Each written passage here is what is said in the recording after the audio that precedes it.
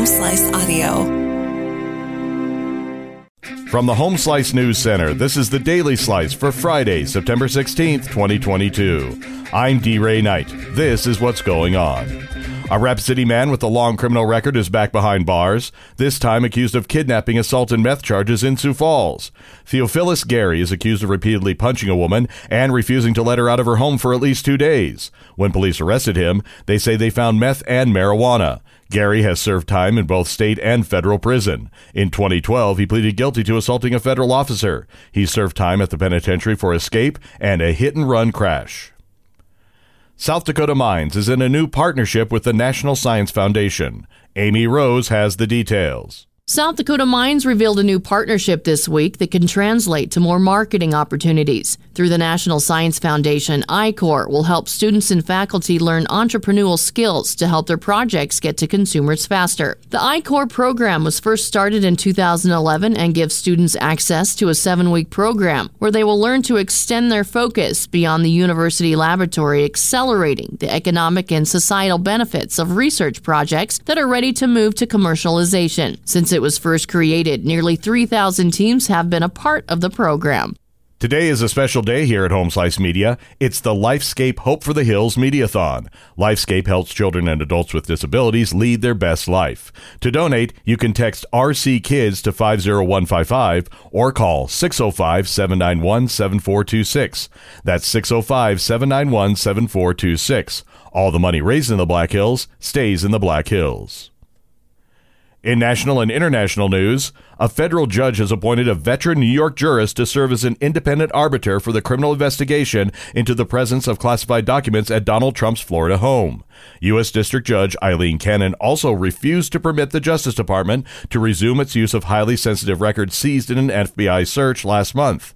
Cannon on Thursday empowered the newly named special master, Raymond Deary, to review all the documents taken in the August 8th search of Mar-a-Lago and set a November deadline for his work. The sharply worded order from Cannon sets the stage for a challenge to a federal appeals court.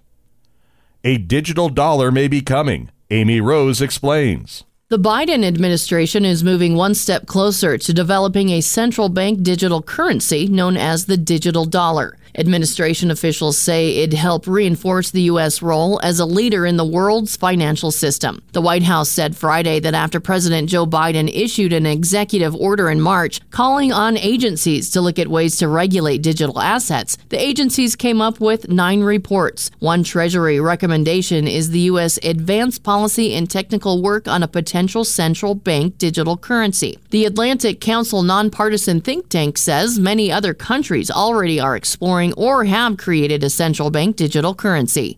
Now the latest in the war in Ukraine. Ukrainian authorities are expected to begin recovering bodies from a mass burial site in a forest recaptured from Russian forces. It's a delicate task that President Volodymyr Zelensky said would help show the world what the Russian occupation has led to. The site contains hundreds of graves. It was discovered close to Izium after a rapid counteroffensive by Ukrainian forces retook the northeastern city and much of the Kharkiv region. That broke what largely had become a stalemate in the nearly 7-month war. Journalists who visited the burial site Thursday saw graves amid the pine trees marked with simple wooden crosses. Most were numbered. The count went into the 400s.